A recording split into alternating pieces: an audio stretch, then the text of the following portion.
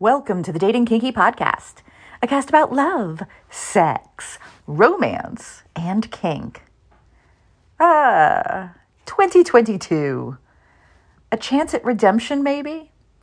An opportunity to break free from the shitstorm that 2019 and 2020 brought us?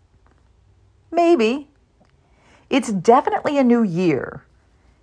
In fact, the way I see things is that every day is a new day. A new chance to win or fail.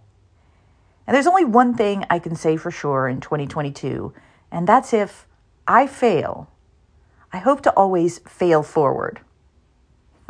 Fail forward.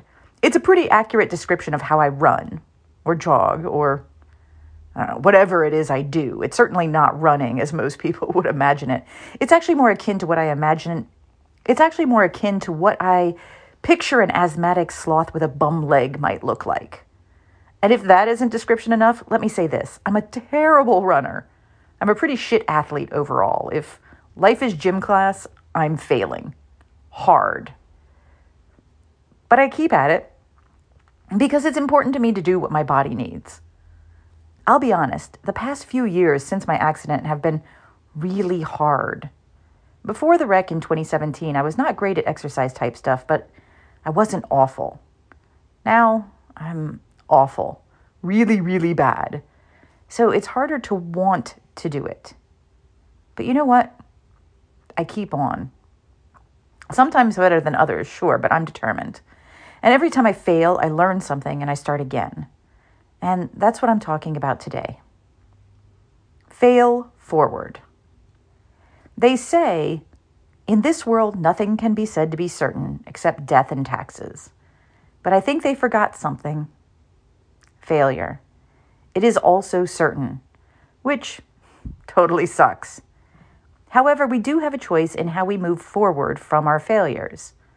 For example, when I totally foobar things, I recover by eating a pint of butter pecan ice cream and moping in bed reading fantasy novels for 3 days.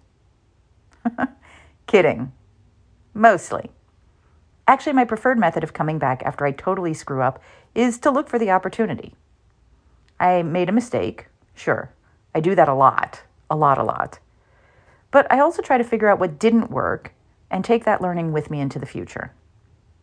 I have a chance to grow and do better next time.